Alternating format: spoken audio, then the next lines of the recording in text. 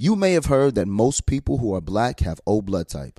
O is commonly needed for emergencies, but did you know 1 in 3 of us is a match for patients with sickle cell disease? Regardless of blood type, every day our blood saves lives and eases the pain of those living with sickle cell. Donate blood at Red Cross to help us save a life. Black excellence is in our blood. Visit redcrossblood.org/ourblood to make an appointment now. Okay, real talk. When did paying someone back become social media? What do you mean? Like, say I want to see what you're doing and who you're hanging with, and you're not posting about it on your story. I can just stalk your Pay app and find out what you're doing. Oh, yeah, that's weird. You do that? No, I don't do that. I use Apple Cash. It's built into your iPhone, easy and secure. You can send and receive money right in messages and keep it between friends, and then use that money to buy something at a store with Apple Pay. Did you just pay me $1 on Apple Cash? Maybe. Shh. Services are provided by Green Dot Bank, member FDIC. Terms apply. Experts claim there is nothing tougher than a diamond. But at Diamonds Direct, we beg to differ. Have you ever met a mother? Strong, radiant, timeless. This Mother's Day, give her the gift that meets her match. With diamond jewelry starting at $200. Plus Diamonds Direct's exceptional quality and unbeatable everyday price, you're sure to give her a gift that wows this generation and the next to come. Experience the thrill of jewelry shopping done right at Diamonds Direct. Diamonds Direct. Your love, our passion. There's power in every purchase, because every time we buy a Black-led brand, we make room for another Black-led brand. And y'all know I love my lip bar products. That's just one to name a few. There is a whole collection of Black-led products that fit into your daily routine. Show Black founders some love, not just during Black History Month, but all year long. That's right, y'all. Black founders and the products they bring to the table are creating a whole new world of choices at Walmart. That's right. Go to walmart.com/Black and Unlimited to discover all the amazing Black-owned products you can add to your daily routine. If you're really interested in finding out who you are as a person, you have to know your history. And I'm not just talking about your family history. I felt that. For me, as it pertains to generational traumas, the glazing over of such events is absolute shit to me. Deadass. Deadass. Hey, I'm Kadeen. And I'm DeVal. And we're the Ellises. You may know us from posting funny videos with our boys. And reading each other publicly as a form of therapy. Wait, I make you need therapy? Most days. Wow. Oh, and one more important thing to mention. We're married. Yes, sir, we are. We created this podcast to open dialogue about some of life's most taboo topics. Things most folks don't want to talk about. Through the lens of a millennial married couple. Deadass is a term that we say every day. So when we say deadass, we're actually saying facts. 100. The truth, the whole truth, and nothing but the truth. We about to take pillow talk to a whole new level. Deadass starts right now.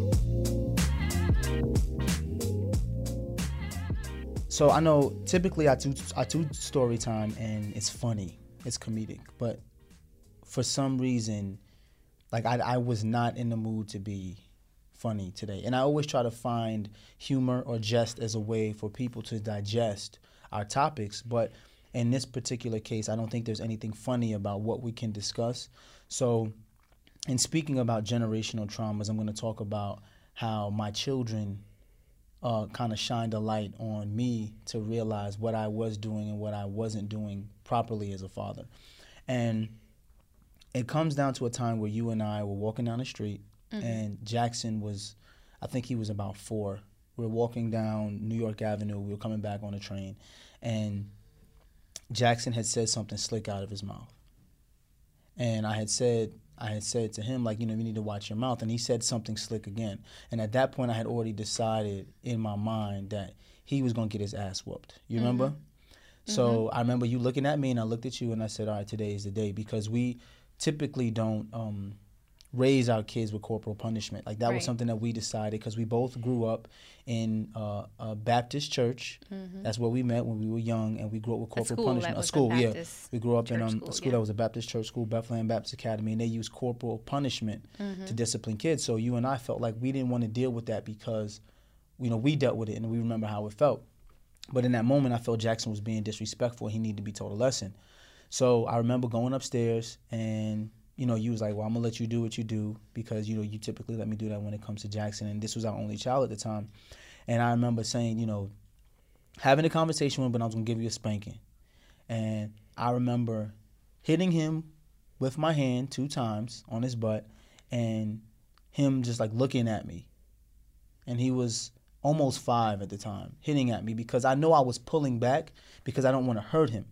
But he was looking at me like he wasn't going to cry. So then my first instinct was to grab the belt because now I'm upset because I'm trying to do this without hurting you, but you're looking at me with this smug look on your face, so now I'm going to go grab the belt. And when I went to go grab the belt, I remember the feeling I had when my father used to tell me to go grab the belt. And, you go in his closet and you got to get the right belt because he makes you pick the belt. If you pick the small, skinny belt, he going to send you back and you're going to get more licks. So I remember going to grab the belt and thinking to myself, like, this is just so wrong. And at that moment, I said, Jackson, go sit in your room. Don't turn on the TV. Keep the lights on and just sit in here. And I remember him sitting in a room and coming out to you and say, I don't know what to do. I'm kind of lost. And then you're like, what you mean? I said, well, I hit him, but I don't want to hit him any harder. But I don't know what to do. And it was at that moment that I realized that whipping your kids is a generational curse. Like that's something that we don't have to do. But because that's what was done to me, that's the only way I knew how to parent. And I realized at that point I had to figure out another way to get through to Jackson. So family history, family curses, family secrets are all pretty much terms that describe generational trauma, from having ancestors who were once enslaved or having a parent who survived physical abuse as a child, the effects of traumatic events that can be passed down from generation to generation through behaviors, through practices, and even, believe it or not, hormones passed from mother to baby during pregnancy. And while we can't change our past, learning what experiences affected the way we operate within our family units and our communities on a more larger platform can certainly help us change the future. Yeah. Is what we hope. So going back to your story time, it's funny because I do remember that situation. I do remember Jackson getting smart and being like, man, this little boy is just as much a Sagittarius as he is an Aries. Because the smart talk back, those were definitely things that I did as a child, or I attempted to do. All right, I didn't do them because my mother would not let me live to see another day. However, I do remember having those moments where I just wanted to just like talk back and just lash out. So seeing a little bit of that in Jackson made me feel like this is definitely the combination of you and I, because I even think about how heated our debates and arguments get sometimes and how much we just want to side-eye each other. But what struck me in that was you reverting back to what you knew or experienced as a child with your father. Right. When you said, you know what, I remember the feeling I felt when my father made me go get the belt. And then you going to get a belt for Jackson or having him pick a belt too. Like, tell me a little bit more about what that felt like for you in that moment. Well, I mean, I remember speaking to my grandmother because I was a very smart aleck type of kid. And I remember one time in particular, we used to pray. And my grandmother said, she had this thing, and it's a scripture. I don't remember the scripture, but it says, when 3 or 4 enter into the presence of God and ask for something through prayer, God will grant it. And I remember her asking me she said, we need to go outside and clean the yard. And I was like, well, since you said if 3 or 4 of us enter into prayer, that'll happen, how come we can't just pray that the yard be clean and it be clean? So, so you. Right. Being a typical smartass, my grandmother picked up the fly swatter, pop, hit me with the fly swatter, and told me to take my ass outside and clean the yard. So after a while, me and my Nana, we had a very good relationship. Like, we used to sit up and talk as I got to be a teenager. And I said, Nana, why you used to just hit us all the time? Like, why was it like your first inclination was to hit us? And she said, well, I grew up in the South. And, black boys were not allowed to speak to adults. Children were to be seen and not heard. And I was just like, okay, I understand that, but why? She said, well, I grew up during a time where if you were a little black boy, a little black girl, but little black boy in particular, and you got disrespectful, you could be either hanging from a tree or dragged behind a truck. So it was her responsibility, because we were now growing up with her in Tennessee, Morristown, Tennessee, in the South, to make sure that my parents' got their children back at the end of the summer. Mm-hmm. So the way you typically teach children back in the day was through pain. Mm. So she used to say to us, "He who does not hear will feel." I remember hearing that too. She used to say that all the time, because you don't want to feel it. Mm-hmm. And she grew up, her parents grew up with money. Right. Like, she was one of the black people in the community who had money. Mm-hmm. Her father owned fields. Mm-hmm. Other black people picked cotton for her father. He drove a Cadillac back in the day. That's where she came from. But she grew up during that time where even if you were a predominant one of a black people from influence, you still had to fear for your life. Mm-hmm. So they parented their children through fear. Right. So it was, I do not want you to die. So if you do anything outside of what I think is right as a child, you're going to get hit. Because if you get hit, then you'll straighten up. Mm. And that comes from post-traumatic slave syndrome. If you want to keep people in check, you keep them in check through fear and through pain, which was a trauma that was passed down from generation to generation to generation. And here it is now, the 1990s, and my grandmother is explaining to me the reason why she was the way she was because that's what was passed down to her from her parents. And that's when I realized, like, so we don't have to hit our kids to teach them how to listen. We choose to because that's all we know. Mm-hmm. She didn't know any other way. So that's what she did to her kids.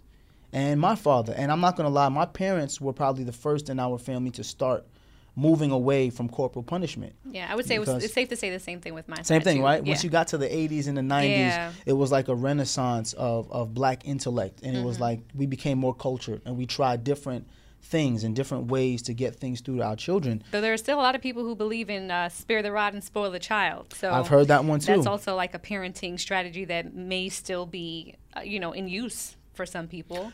Well, I mean, it also depends on your ability to make mistakes, right? So, for example, if you're a young white man in America, you make a mistake, it's a slap on the wrist. Oh, it's not that big a deal. You're a young black man in America, you make a mistake, your ass can be locked up or you can be dead. Killed, exactly. So you figure, couple that with the fact that the majority of people who I'm discussing, my family, grew up either in poverty or right above poverty. Socioeconomic conditions give you even more trauma because now you're dealing with the militarization of the police force in your neighborhoods. So now that fear of being taken to jail or murdered is now tenfold, because before it was, my grandparents used to tell me, you worried about the KKK, you worried about them white boys coming down and grabbing one of your kids.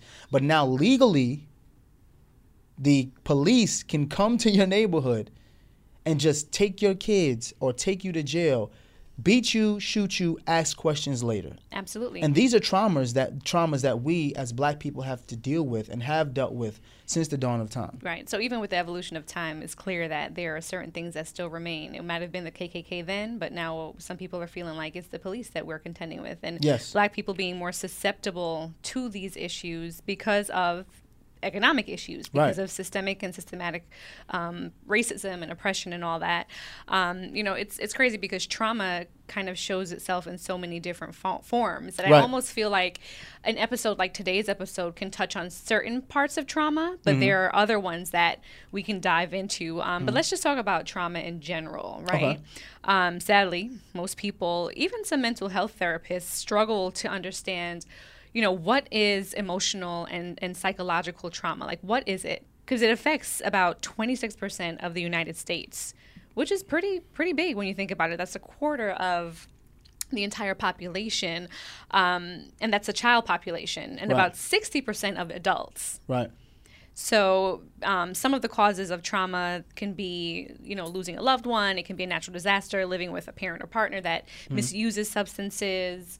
What else do we have? Severe illnesses. And there's so many different things, witnessing acts of violence.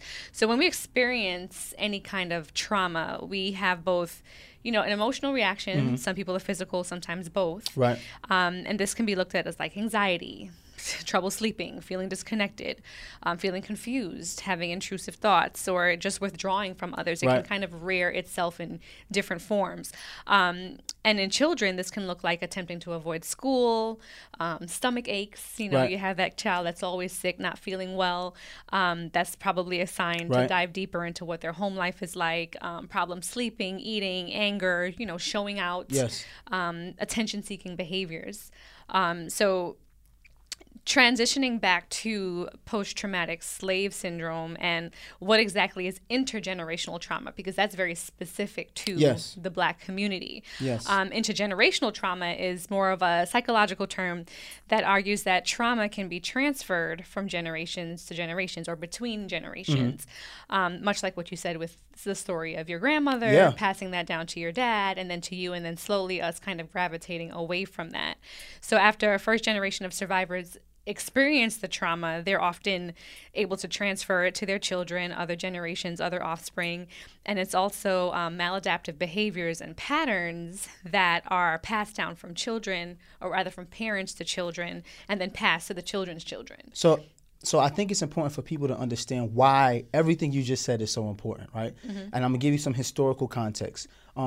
After the Great Depression, the New Deal was created, right? And so was FHA. FHA was created with the Fair Housing Act, so that we can create more homes because there weren't enough homes for people. But the FHA also made it so that they created redlining, which means they gave contractors huge subsidies and discounts for creating great rural white suburban neighborhoods. But while they gave them these subsidies, the one catch was you cannot sell these homes to Black families. So think about what I'm saying. The government created the FHA. This is after the New Deal. All this money is going to contractors to create homes so you can create beautiful homes, beautiful communities. We're going to push all of the white people, the middle-class white people, into these homes so that we can help boost the economy, right? All of the Black people, we're going to push them into the ghettos, right? This is what redlining is, right? And what are the ghettos? The ghettos typically mean you may have some homes, but what the FHA also did was said we're not going to insure the mortgages on the homes of Black families, which means you can go buy a home, you can own a home. If you lose your home, we won't insure it. If things happen in your community, we're not going to insure those mortgages. So if your homes get burned down, which a lot of times, think about Tulsa, Oklahoma, they were burned down because sometimes mobs came in and burned down whole neighborhoods. So, and the reason why I say that is because people need to understand, once you've created redlining and you pushed all of these Black people who were freed from slavery, made it through Reconstruction, were able to pull themselves up by the bootstraps, get jobs, and create families, now you push them into the ghettos. In those ghettos, you militarize the police, you have poor health care, you have poor everything. You put all these Black people in this area, and then you say, oh, y'all are poor, uneducated people.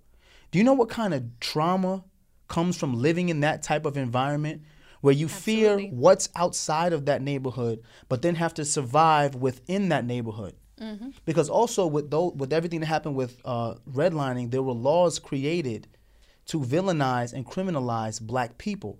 So they were finding reasons to lock people up and use Black people for convict leasing. If you look up what convict leasing is, convict leasing was the new form of slavery.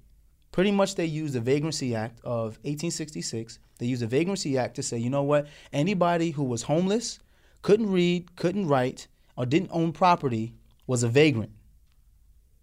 So after slavery ended, who was that? Black people. Former slaves who are now free. So now you lock these people up, and now they have to work for free because they leased them out to private companies to do the same labor they were doing as slaves. Right. So all of this trauma is happening to Black people underneath the government, the guise of the government, creating the guise trauma. Of freedom. The guise of freedom, right? And they disguised it as freedom. They disguised it as freedom. This is where they pushed Black people. Right? Now you have all of this going on. A lot of trauma happens because socioeconomically, when you're poor, you make poor decisions. Absolutely. You know what's so funny? When people, particularly white people who don't understand history, say that racism doesn't exist. Right. None of this is happening. What do they mean? Right. Everybody has the opportunity to Right. work. That's probably the most seen thing I've seen from some Yes. of my Yes. some of my Facebook. Yes. I don't even want to say Facebook friends anymore because it's just literally people who I've known throughout my life that I'm just Right. like, oh my goodness, I knew you as a child to Right. be like a really nice white person, and all of a sudden I'm like, that's how you really thinking now. But Yes. saying that everyone has just go get a job and it's just that simple to get a job, not really understanding the history behind it. Remember you said you had a conversation recently with another white counterpart Yes. that literally did not know the history, not know the history. of Abraham Lincoln You and can the take it back to the Emancipation Civil War. Proclamation. The Civil War. It was a white friend of mine who did not know that the Revolutionary War and the Civil War were two different things. Right. Did not understand what the Confederate Army was Didn't and what know the who flag won, stood what was for. the outcome, none of Had it. no clue. Yep. When I explained to him that the Confederacy wanted to separate from the Union because they wanted to continue slavery, he had no clue. Yep. And after having this conversation, he said, wow, because he never really paid attention and it wasn't taught intensively in schools. Yep. So think about it. When people aren't taught this history, and then we call it history, like slavery. Oh, slavery was so long ago. People came to Jamestown, the slaves came to Jamestown in 1619. That was 400 years ago. Right? The Vagrancy Act was 1866. Oh, that was over 160 years ago. The Fair Housing Act, the after the Great Depression, that was in 1920s. That's a long time ago. Redlining still exists today. To this If day. you and I were to go try to buy a home in Long Island, New York, we will be pushed to certain neighborhoods today. For sure. 2020. People don't understand that. In the neighborhoods we will be pushed to today, the taxes will be lower, the school systems will be worse, the groceries will be worse. Everything will be worse, which creates trauma for our families. Yep. Also, when you move into neighborhoods where poverty exists, crime happens. It's inevitable. It's inevitable. It really is And inevitable. crime brings trauma. There you go. I mean, research indicates that, families living in urban, poverty-stricken areas, they associate a lot of the hardship of depleted resources, like you Yes. said, burdens of like high stress, incivilities, and exposure to multiple traumas because ethnic groups are overrepresented. And it makes sense, doesn't it, though? It does. It does make sense. It does. Because if socioeconomics really defined where we are as people, right? And you hear people say 1% of the population controls 99% of the world's wealth. That means there are a vast Crazy. amount of people in the world who are not happy with their place in life. Right. But even with those people, you push you marginalize a certain group of people, typically black people or people of color, because not all people of color are created equal, but black people in particular, then you wonder why there's so much trauma and so much post-traumatic slave trauma in our families. It's because of these issues. And it's important for we as black people to understand our true history, to understand why we are the way we are. Because we say we're hardest on each other. Absolutely. You hear black Absolutely. men I say was all gonna the say time, that. black women are hard to deal with. Yep. You hear black women say all the time, black men don't love us, they don't protect us. If we understood our history and how we got to this place with so much trauma, we would understand how to give each other some grace. You understand what I'm saying? No, I understand. That's exactly what came to mind when you mentioned that. It's literally not just the fight that black people have against everyone else, but the fight that we have within our own communities. Yes. That's black man against black man, black woman against black Black men- woman, yes. black man against black woman. There's that deep rooted trauma that's now spilling Yes. over into, and it really makes me think about how much truth there is to the fact that people are stating now that black women don't feel protected by black men. Yes. And I know you don't feel that that's necessarily true. I couldn't say that I feel that way based off of my own experiences. Right. But I know that you recently have had some ideas about, Yes. why that may be. Yes. Can you share a little bit of that? Well, this is what I've also learned, is that I learned that we do not control mass media. We don't control the things we consume. We are fed the things that we consume, right? For example, shout out to Tribble, because But I'm last also season, referring. I was about to say last season you had a discussion with Yes. the I had a gentleman. discussion with the three gentlemen, Great, perfect. and I That's what asked I was them a referring question. to. I said, how many black men do you think marry black women, right? And most of them said, about 50-50, right? And thanks to Tribble, Statistics show that over 80% of black men marry black women, regardless of socioeconomic status, which means it didn't matter if they were poor or if they were rich. Over 80% of black men marry black women, which makes you wonder, why are we being told through the media that black men do not marry or love black women? Because then you have to question what you're consuming if this is what you're seeing, right? So we see on Twitter all these reposts that black men don't love us, black men don't love us. But studies show and statistics show that 80% of black men are marrying black women. That means that is a lie. Well, we already know what these algorithms be looking like You on see social what I'm media. saying? What exactly is being banned? What exactly is being blocked? You see what I'm literally saying? have to take it with a grain of salt, because I think people now look at social media as there is no media really anymore at this point. It's just people putting out information. Anybody with a set of thumbs or a voice note can set out a post and it just say anything. True journalism does not exist anymore. It It's all doesn't. about clickbait. It doesn't. No, you don't have to do anything in order to be considered a true journalist. All you have to do is put up the best soundbite or the best picture and get people to click it so that advertisers can go to it. But I think that we as black people need to start understanding where we are. Same thing for black women, right? Studies start to come out. Black women are the black women are the least desirable of all women. I remember that. That's that we had in America, read remember? Too. Yeah, sometime and last year. they told black women, the more education you receive, the least desirable you become. Because black women earn college degrees 2 to 1 over black men. So then that became a big thing. Oh, twice as many black men are earning college degrees than black women are earning college degrees than black men. Well, let's really look at the statistics, because the statistics show that white women earn college degrees at 2 to 1 than white men. Right. Does that make them less desirable? You see what I'm saying? These statistics is really the ultimate question, because we actually did have somebody write a listener letter. I forget Yes. what it was, what episode, but she felt like her degrees were Yes. was intimidating to black men. Yes. And I'm just like, but why would that be? Who exactly is saying that?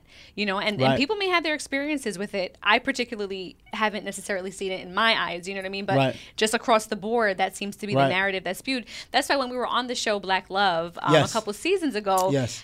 it was so important for us to be able to share our story. It's another reason why we continue Talk to about share it. our story. Because Talk about it. seeing is believing. We already know that. If we're not combating these sayings and these Right. myths and these statistics that we don't know where the sources really come from, if we're not combating that by pushing out more content Yes. that's around the Black family unit, that's around Black love, then it's only going to continue to get worse. Well, I mean, another hashtag came out that said Black love is revolutionary because we haven't seen it. Yeah. Purposefully, Yeah. we haven't seen it. And I want people to think about this.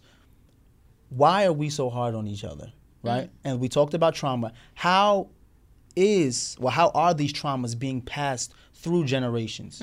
So just for a minute, I want you to close your eyes if you're listening. Close your eyes and think about what happens. This is the 1960s, right? You have a strong black man who's out there every single day, going out there to feed his family. He decides that he wants to speak out for his rights. He wants to speak up for his humanity, right? Strong black man, strong black woman at home, taking care of the family, making sure that everything is done properly. You have a family unit here, right? This strong black man is now ripped out of the family unit, either incarcerated for trumped up charges or murdered at the hands of state-sponsored execution by police or even by the KKK. So now that family grows up Without a dad. without a dad, no income. That mom struggles, right? Now that mom is left there to fear, because remember in the 60s we lost a ton of leaders, a ton of black male leaders we lost in the 60s through assassination, through death, through incarceration, right? Now you have a generation of young kids who grew up without male leaders, right? You have young women who had to raise families on their own. So now you took the male leaders out of these neighborhoods and you have these black women who you're constantly feeding to them, you don't have any fathers because you're not worthy. Black men don't love you. That's why you're not here. Forget the fact that our leaders were assassinated and killed. The reason why you don't have fathers in the home is because they didn't want to be because they there. didn't want to be there. You weren't worthy of You weren't that. worthy. Yeah. You don't deserve. So those women, through anger, who have the right, and I will be the first to say this, black women are angry and have a right to be angry. If you knew our history as a black woman, you would be angry too. Because I had a woman say to me one time, I heard you say black women are angry. And I said, yes, they are. She said, what if I said black men are angry? I said, I am black, I'm a man, and I'm angry. Right.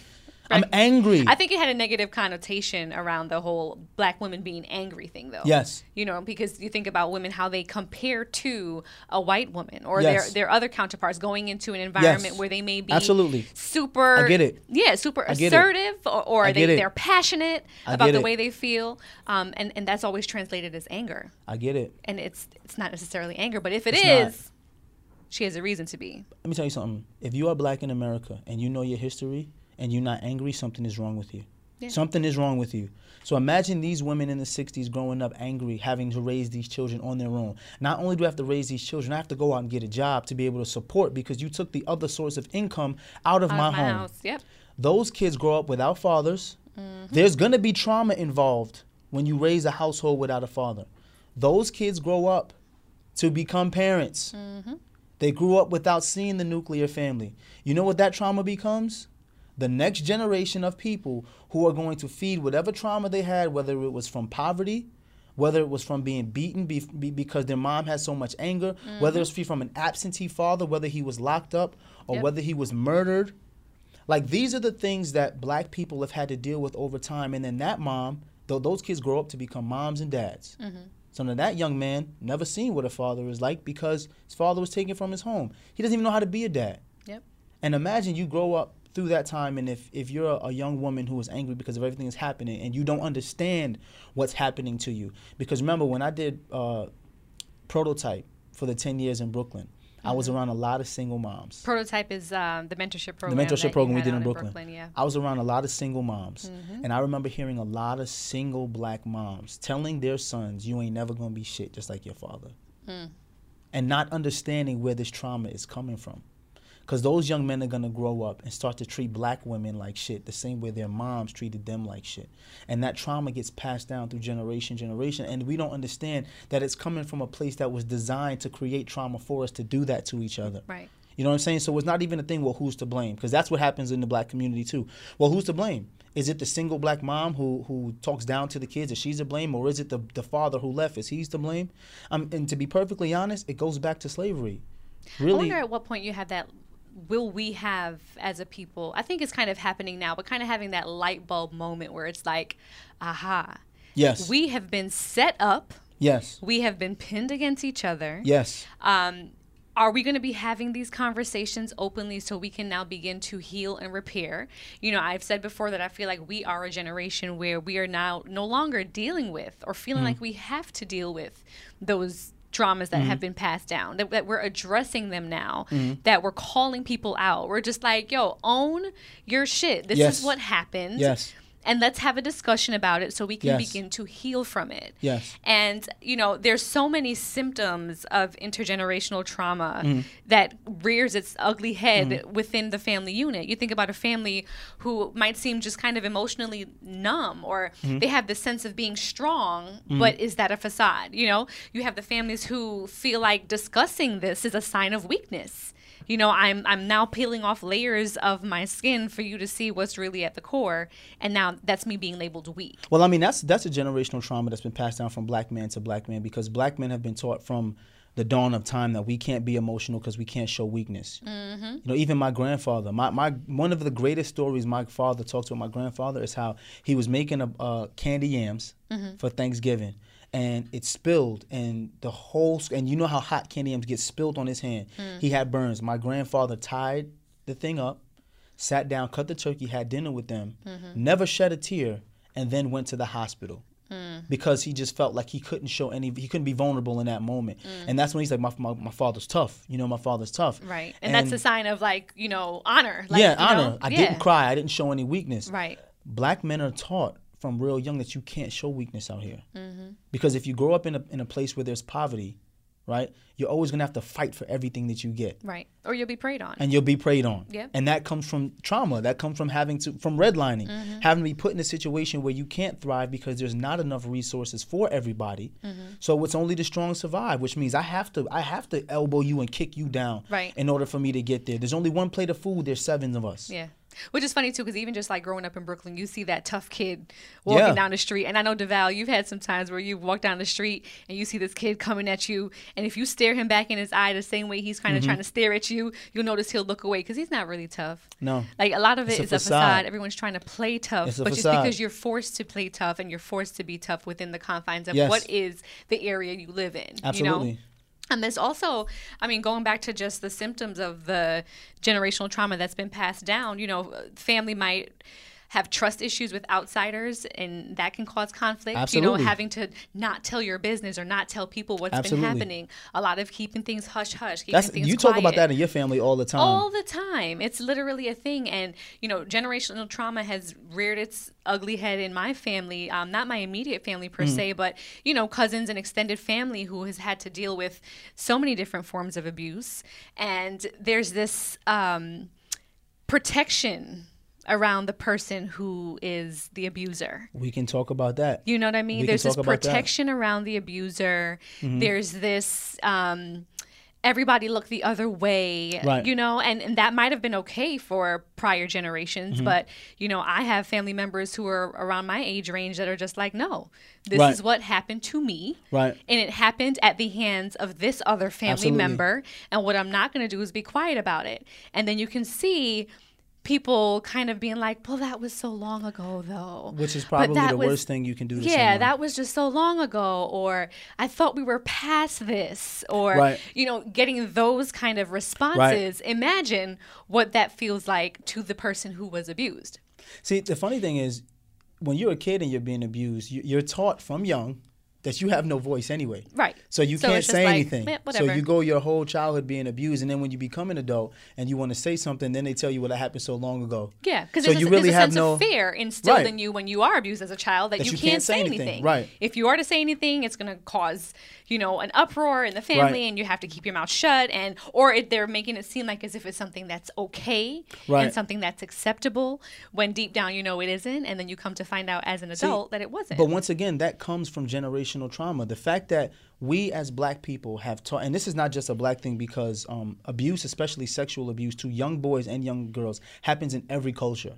But it also starts from society's patriarchal way of feeling like men have control over everything and we can do whatever we want to anybody and you can't say anything without repercussions. Exactly. And that goes beyond race. That's happened in every culture. And what happens is we start controlling people by controlling the youth and telling them at a young age, you have no voice. No one will believe you anyway. And what we can do to stop, because I want to get to how do we cure some of these generational traumas, right? The first way we can cure some of these generational traumas is by educating our people, right? Educating our people. I think one of the worst things that happened to the black community was desegregation. And I'm going to explain to you why. My mom, and I'm proud of this, I say it all the time, my mom was the first class to desegregate Brooklyn and one of the first black students to attend James Madison High School. Proud of that because of what it stood for. But I'm also a little smarter now in knowing that the fact that we put our black kids in a school with all white teachers means that they control what our black kids learn. Absolutely. Which means they control what we learn about our history. The American history. The American history. Yep, you see what I'm saying? The American history. Which is why I was taught from a young age that Christopher Columbus was a hero and didn't find out until my 20s that Christopher Columbus is the Hitler version, is Hitler to Native Americans or the indigenous people. I won't even say Native Americans. To the indigenous people. All that. You see what I'm saying? And it's because they controlled what we learn. So by educating our children is the first way that we can eliminate generational curses. The second way is to give children their voices back. Stop telling kids to shut up and hush and allow them to say what's on their mind and how they feel. So giving them safe spaces to be able to say how they feel. Of course, within context and within the realms of being respectful, but they have to feel comfortable being able to speak with their parent. And if it's not a parent, whoever is a trusted adult, it may be an aunt or uncle, it may be a school professional, somebody that they can feel comfortable letting go with. So think about children and how impressionable they are, of course, with their family and with their parents particularly, and how that generational trauma goes from the parent to the child, and then you can see the child now exhibiting behaviors, i.e. your grandmother Yes. having the trauma of knowing what it was like to raise children post, not post-slavery, but during she her grew era. up through the Jim Crow South. Jim Crow South, right, yeah. exactly. And then how that was then passed to your father and then to you. And just really honing in on how children of survivors of abusers within family members' realms, and just how is it that, sorry, I lost my train of thought. What was I saying? How is it the trauma is passed down, even if the trauma doesn't exist? Yes, okay.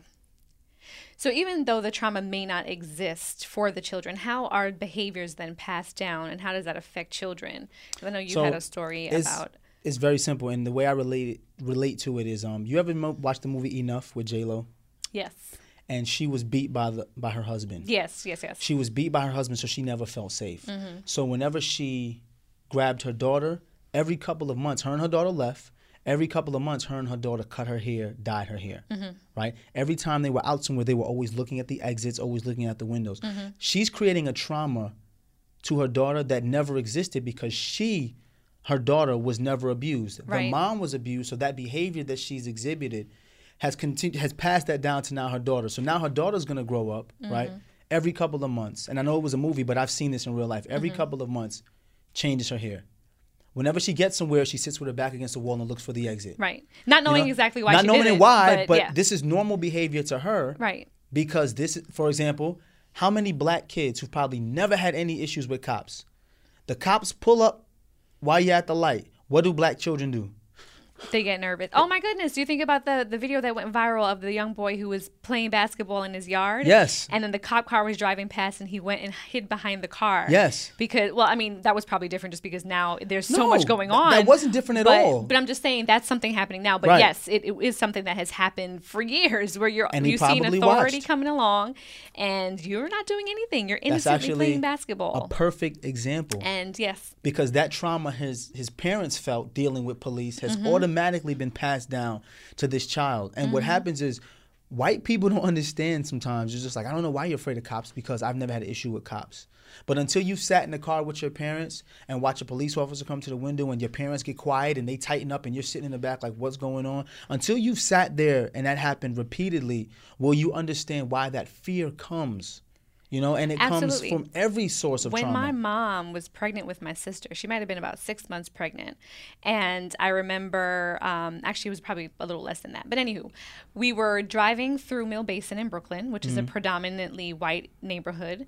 I was 10 years old at the time, and it was around Christmas time. So they would normally put up all of these bright lights, and the houses were a little bit nicer than where we lived on our side of town. Right. So my mom was like, you know what, let's just drive past there one night after, she picked us up from our activities so we can just see the lights, because Christmas is our favorite time of year. Right.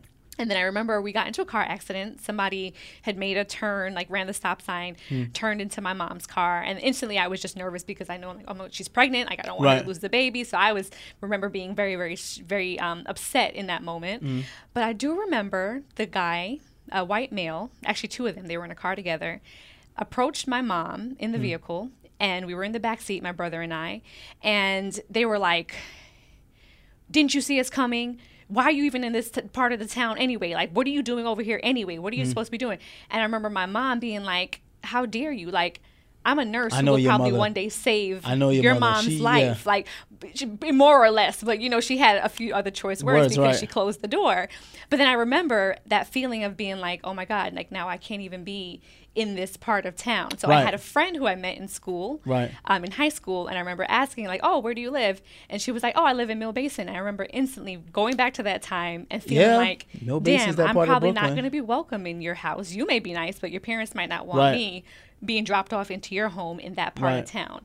And then after that, it was just always like the idea of like, oh my God, seeing how scared my mom was over there, not wanting to go back to that part of town because I'm like, oh my God, like my mom clearly was like disrespected. And now we have boys. Effect. If they say they're going to their friend's house in Mill Basin and we're in Brooklyn, what's the first thing you're going to say? Right. Don't go over there. Don't go over there. You see, so you're passing down the trauma that happened to you to your boys when they've never experienced it. Absolutely. And they're going to be like, wow, you're just being a mom. You're being crazy. But I'm like, no, you can kind of foresee those things and it could potentially affect them as well. Parents do that to their children all the time. And I don't want to call it seeing ghosts because typically parents do that in fear because they do not want their children to ever have to experience that and be caught off guard. So I don't want to call it seeing ghosts, but realistically, when you exhibit that type of behavior consistently to your children, they in turn, become almost like shell shock. Like that's when you get that post-traumatic slave syndrome, where everything scares you, right, and you're worried about everything, and you can't exist and function in a world where you're afraid of everything. And you have to know your children too, because we even know how Jackson, for example, is just a total empath. Like he completely is always thinking about other people. He's genuinely concerned about the welfare of others all the time. And we know how much our children can handle. So imagine us unloading our fears onto someone with Jackson's kind of personality.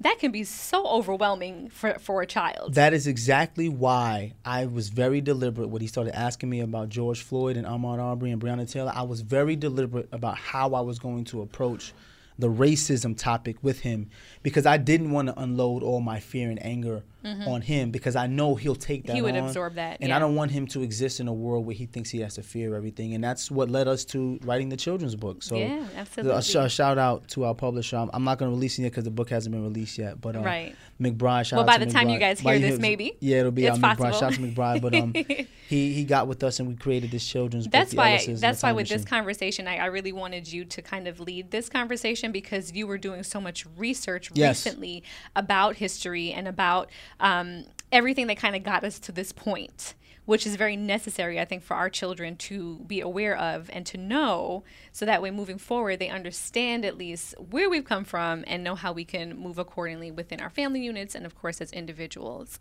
So when it came to Jackson asking me about, Ahmaud Arbery, Breonna Taylor, George Floyd, I decided I was going to be very deliberate about how I gave him this information, because I didn't want to create an intergenerational trauma, right? And for those, I'm going to read off some bullet points of what intergenerational traumas are. So, for example, unresolved emotions and thoughts about a traumatic event, negative repeated patterns of behavior, including beliefs about parenting, untreated or poorly treated substance abuse or severe mental illness, poor parent-child relationships and emotional attachment, complicated personality traits or personality disorders, content attitude with the ways things are within the family. So part of the reason why I was very deliberate about delivering that information to him was because of all these things. So, for example, unresolved emotions and thoughts about a traumatic event. We talk about things happening in families all the time, right? So we had the situation where I was going to spank Jackson, right? He's going to ask me at some point why I spanked him. If I say, I spanked you because I spanked you, leave me alone, get out of my face, that's unresolved. You know what he's going to do? Say, you know what? My parents were pretty good parents. My father spanked me. I'm going to spank my kids. Right. Without even knowing why. Right. You see what I'm saying? Right, it's just unresolved. And then that behavior becomes acceptable, which brings me to the other point, which acceptable behaviors and beliefs that exist within the family because it's unresolved, which leads us back to and I hate talking about this, but it's the truth, sexual abuse. Yep. I had a young man in Prototype who I found out he used to respond poorly to male authority figures. He always used to shrivel up. And at first I thought that he was just a little soft. So I was like, let me just see if I can poke him, get in his face, and see if he can man up a little bit. Then my plan was to applaud him for standing up and then get everybody to rile around him and understand. But I was in my 20s. I didn't understand generational traumas. Right. The more I screamed at him, the smaller he got till he stopped coming. Then I found out from one of his mom's friends, because the mom never said anything, that the young man had experienced traumas with the mom's boyfriend. And the mom's boyfriend was sexually abusive to him. And the mom said to me, the reason why she allowed it was because she was sexually abused by her mom's boyfriend. And I was just like, so she just let him do it because it happened to her. And she said, this is my homegirl. We tried to talk about it. We went to therapy, but she felt like as a woman in the house, she didn't have the authority to tell the man she was dating what to and what not to do with her child. The same way her mom didn't tell him what to do with her.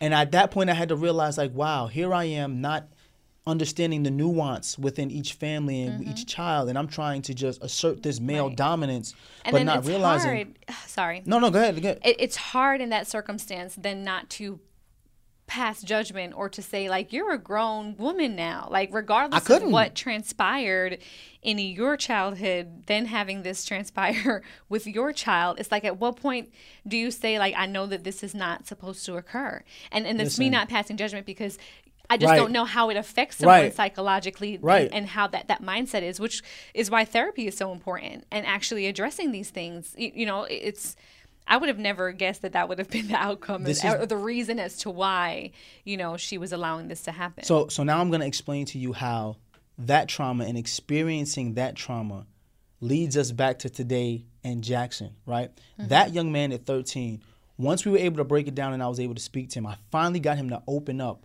about what he was going through, and he told me. The thing that was the hardest for me to deal with was him saying, it's not that big a deal, it's cool, I'll deal with it. So him normalizing that feeling made me feel like if he grows up, is he going to then feel like it's okay, it's normal, I can do that to someone else's child or do that to my child because it was done to me, it was done to my mom, that's normal. That leads me to Jackson dealing with Breonna Taylor, dealing with Ahmaud Arbery. I remember feeling when I watched the George Floyd incident, right? I remember looking at the TV. I got mad for a minute, and then I said, this is just par for the course. It's not that big a deal. I might as well go back to doing what I do because this is never going to change. Right. So it became so normal to me that we as a people then allow it. Yeah. Like the Breonna Taylor verdict, I remember watching the Rodney King verdict, and they were all acquitted, and they rioted in L.A., rioted, tore that place apart, right? Breonna Taylor, it's a black woman. No one's found, everyone's acquitted. Oh, well, this is par for the course. We've become so desensitized to these traumas, these generational traumas that happen at the hands of the government that we're just letting it happen to us as a people over and over again. And the worst thing about it is they're constantly showing it on social media and TV so that we continue to become traumatized. So every time they show a black person get murdered by police and nothing happens, you know what we start to do? Yep. It's all right. Just another day. And that's why I was very deliberate about giving Jackson the history of our country so that he knows that it's not okay, but also showing him that every time these things happen and we complained about it, a little bit of change happened. Even if it wasn't a great big change, okay, with Emmett Till, everybody wasn't arrested, everybody didn't go to jail, right? But there were laws passed that didn't allow for and the same thing to happen next week to another child. Breonna Taylor, I know everyone is upset and everyone is pissed off, but the one thing that we can at least hang our hat on, right? Prior to Breonna Taylor being murdered, no-knock warrants were considered legal, even though they're unconstitutional. This case and this child created the Breonna Taylor law, which means that no-knock warrants are no longer legal in black and brown communities because no-knock warrants were happening in a disproportionate rate in black and brown communities than white communities. And people don't like to hear it, but here is the fact. Before crack cocaine became an issue in the United States, cocaine, powder cocaine, was an epidemic in this country. They did not militarize the police. Okay, Snowfall. No, it's the truth though. It's the truth. Snowfall. It was an epidemic in this country. Richard Nixon created the war on drugs based on powdered cocaine.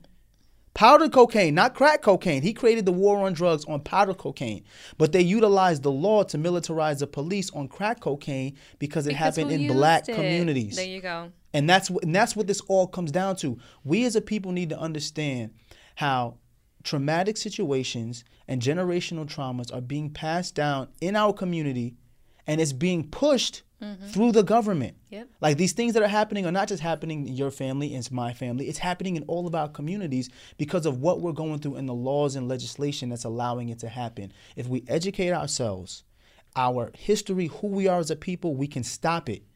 But we have to educate ourselves first. Absolutely. And I think fighting the great fight, meaning fighting against government or community within our communities, I think ultimately it goes back down to even the family unit. Yes. So healing what's going on in your family unit, in your household first, and then being better equipped to then now, with a clear head, figure out and strategize how to now approach these bigger systemic issues. That's the key, babe. You know? That right there is the key. You have to take care of your home first. We realize that there are Right. issues. Yep. But if I realize that there are generational traumas in my family, I got to correct that first. Facts. And I got to educate the ones underneath me so that we can move forward and take on the world Absolutely. I together. mean, awareness is key when it comes to healing. And I mean, without recognizing that there is something in your family happening in your family system, then you can't change it. So a couple tips for helping with healing generational trauma. First, seeing the patterns. Yes. Knowing that they're existing.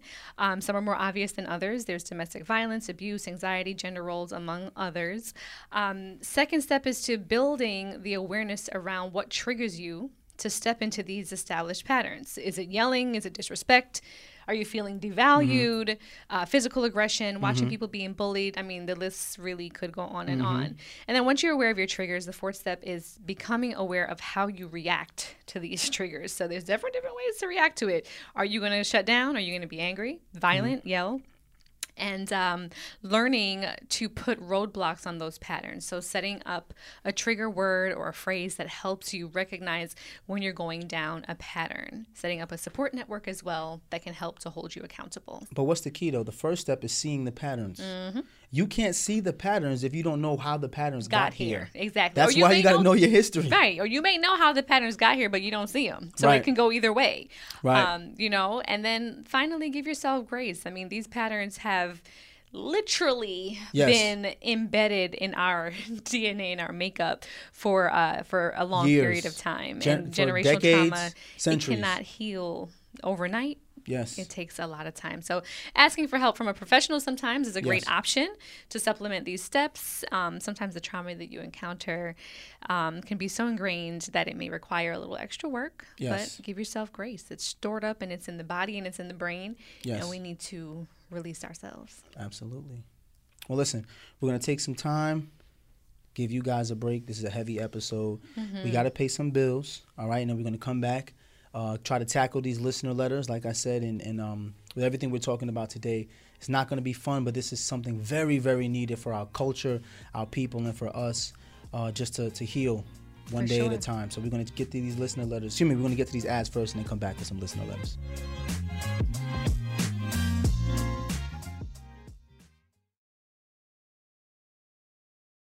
Hey, what's good, y'all? I think it's important for you to understand why black representation in media is important. It's important because the media represents how people view us. And it's important that they understand that black people are not a monolithic people. That is a fact. And the next generation of influential Black voices can be found on NPR's new collection, Black Stories, Black Truth. Black Stories, Black Truths is a celebration of blackness from NPR. Each of NPR's black voices are as distinct, varied, and nuanced as the black experience itself. Every episode is a living account about what it means to be black today, told from a unique black perspective. From Bobby Shmurda to The Wire, Michelle Obama to reparations, there's no limit to the range of black stories, black truths. Black perspectives haven't always been centered in the telling of America's story. Now they are the story. In NPR's Black Stories, Black Truths, you'll find a collection of some of NPR's best podcast episodes celebrating the black experience. Listen now to Black Stories, Black Truths from NPR, wherever you get your podcasts. This show is sponsored by BetterHelp. Listen, y'all, losing 2 loved ones in a matter of 6 months, it can be a lot. And a lot of times when you're dealing with grief, you have a lot to get off your chest with your family.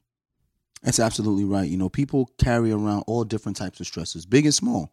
When you keep them bottled up, it can start to affect you negatively.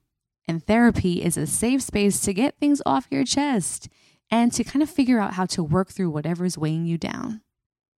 If you're thinking about starting therapy, give BetterHelp a try.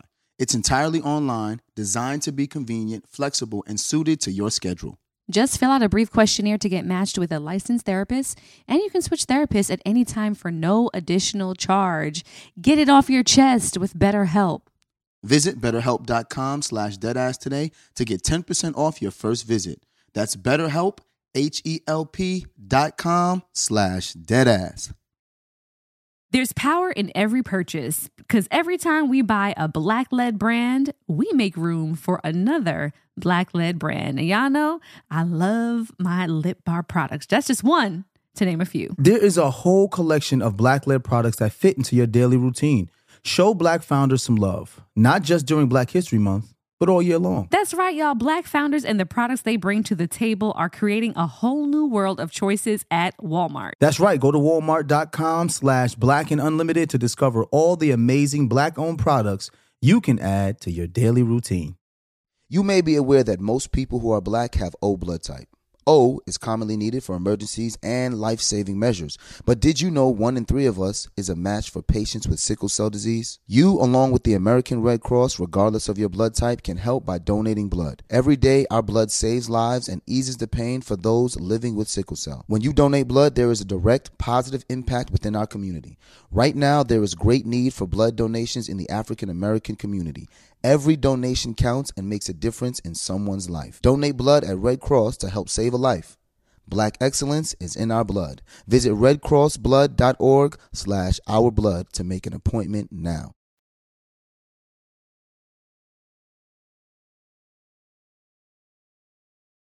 All right, and now we're back with listener letters. I would like to say that this is majority of folks' favorite time in the show. And I'm going to dive right in. I'm going to read this one for you, babe, and let's see what 2 cents we have today. So I've been in an off-again, on-again relationship with the father of my children for 10 years. We have 2 kids, and we both realize that we're getting older. We're making plans together for the future. However, our relationship wasn't always the best. He was at one point mentally, physically, and emotionally abusive. We haven't had that problem in a very long time. However, I do not think I'm over some of the things that has happened. I feel like I'm still holding on to resentment towards him, and I don't know what to do. He's a great father and has made so many changes to become a better man. I don't want to let the past stop my family from being together, but I also don't know if it's a good idea to move forward with marriage when I'm still holding resentment. I honestly just don't know what to do. Wow. Well, the one thing I can say is that she didn't mention going to see help. Mm-hmm. She didn't go get therapy, right? Because what I also realized with traumas is that sometimes the traumas you have are within, mm-hmm. and it's really not the person that you're with. You could be having some of your own inhibitions, mm-hmm. As a mom. But that doesn't help the fact that he was abusive before. Right. So if she hasn't dealt with whatever is broken inside of her, she'll never be able to forgive him, because she hasn't dealt with that. So I think maybe she should find out why she can't forgive, what's going on with her first. And then once she figures out why she can't forgive, if she still can't forgive, if she's figured that out, then she shouldn't forgive. But if she can figure that out and then say, you know what, it's worth working on my marriage, then I say she can move forward. But it's not an easy fix. It's not just a yes or no. Mm-hmm. This is something you have to put work in. There's 2 phases. There's a part where she has to work on herself first to figure out what the best thing for her, then have to work on what's the best thing for her marriage. Yeah, I'm wondering, this resentment that she's holding, is it something that she's discussed with him too? Does he know that she's still harboring these feelings of resentment? Has there been open dialogue between her and her significant other, so he knows how much this has affected her and still affects her to this day? Because if they're making plans for the future, she says that we are making plans for the future, then I would assume that he is in a space where he's, ready to move on to the next phase. But if she's being withheld, I think therapy is a great way to kind of get down to the root of the problem and the root of the resentment. Some people may not recover from some mental, physical, and emotional abuse. And that's fine. Ever. And that's fine. If there's something that you're not willing to deal with or try to get over, that's perfectly fine. Yeah. The problem is that they have 2 children. Mm-hmm. And I know people talk about the generational trauma that happens through divorce, mm-hmm. but there are generational traumas that happen, through staying together. Facts. Because that's like children a pylon. know. Yes. It's literally like a pylon at that point. Children know. When Kadeen and I are arguing, or not even arguing, when Kadeen and I wake up upset at each other because we were having an argument the night before, and Jackson or the boys come in the room, they come in the room completely different, mm-hmm. as if there was a note on the door saying Mom and Dad just argued. Right. Like they walk in, they're quiet. Right. They walk over, they don't say nothing to me. They walk over, hey, Mommy, mm-hmm. you okay?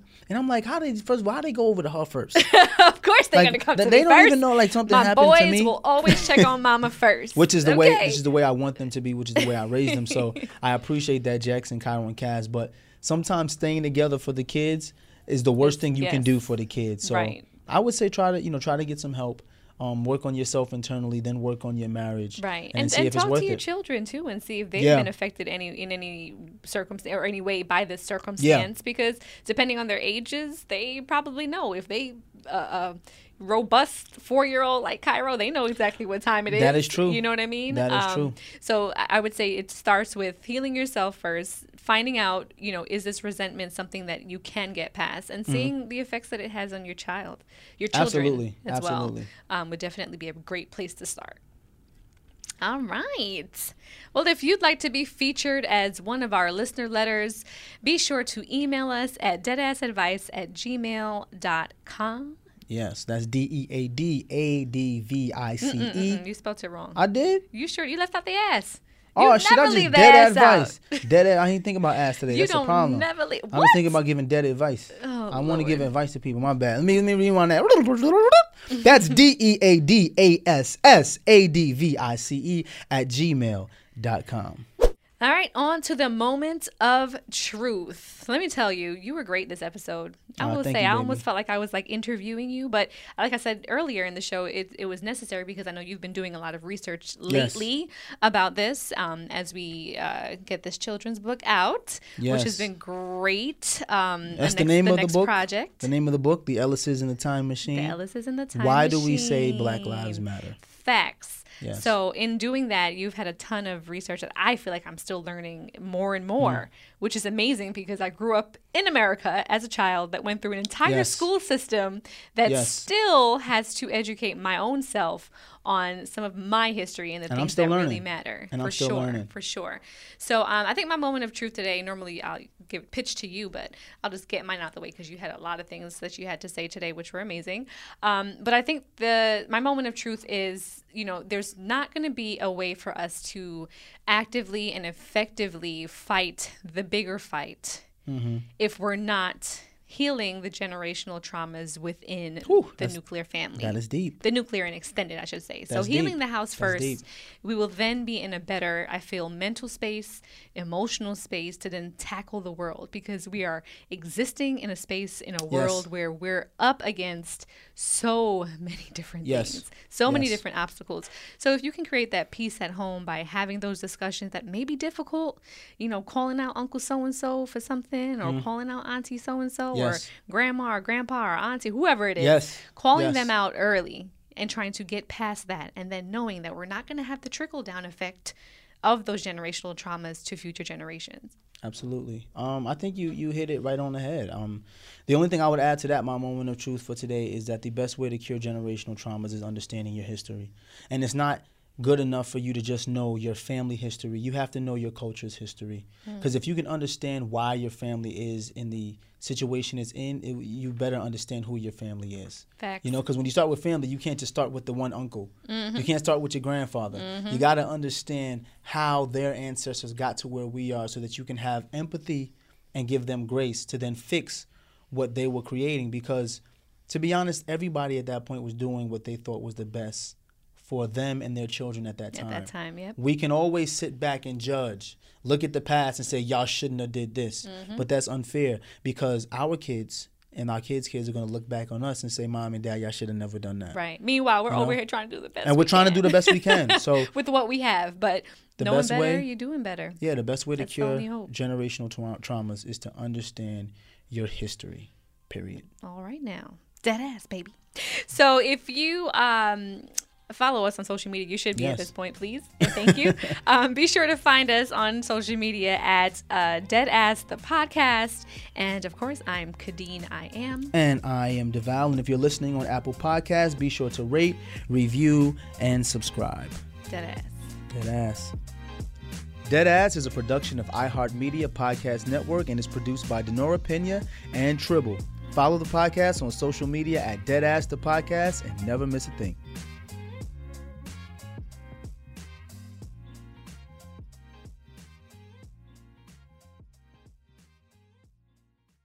This show is sponsored by BetterHelp. It's a simple truth. No matter who you are, mental health challenges can affect you, and how you manage them can make all the difference. That's why everyone should have access to mental health support that meets them where they are and helps them get through. BetterHelp provides online therapy on your schedule. It's flexible, simple to use, and more affordable than in-person therapy. Connect with a licensed therapist selected just for you. Learn more at BetterHelp.com. That's better, HELP.com. It's time to celebrate Black History Month at the Walmart Black and Unlimited Clock. One at Flatiron Plaza in New York City and one at Ovation Hollywood in Los Angeles from 8 a.m. to 8 p.m. With giveaways dropping every hour on the hour, it's a perfect time to try, like, and share Black-led products. It's free for everyone, and it's your chance to see how you can level up your daily routine with Black-led products that are creating a new world of choices at Walmart. Trust, you don't want to miss it. The Elevation with Stephen Furtick podcast was created with you in mind. This is a podcast for those feeling discouraged or needing guidance from God. Together in this podcast, we'll dive deep into Scripture, uncover the powerful truths that will help you rise above your limitations and embrace your full potential. We're here to equip you with the tools you need to conquer life's challenges. Listen to Elevation with Stephen Furtick every Sunday and Friday on the iHeartRadio app, Apple Podcasts, or wherever you get your podcasts. I'm Tamika D. Mallory. And it's your boy, my son, the General. And we are your hosts of TMI.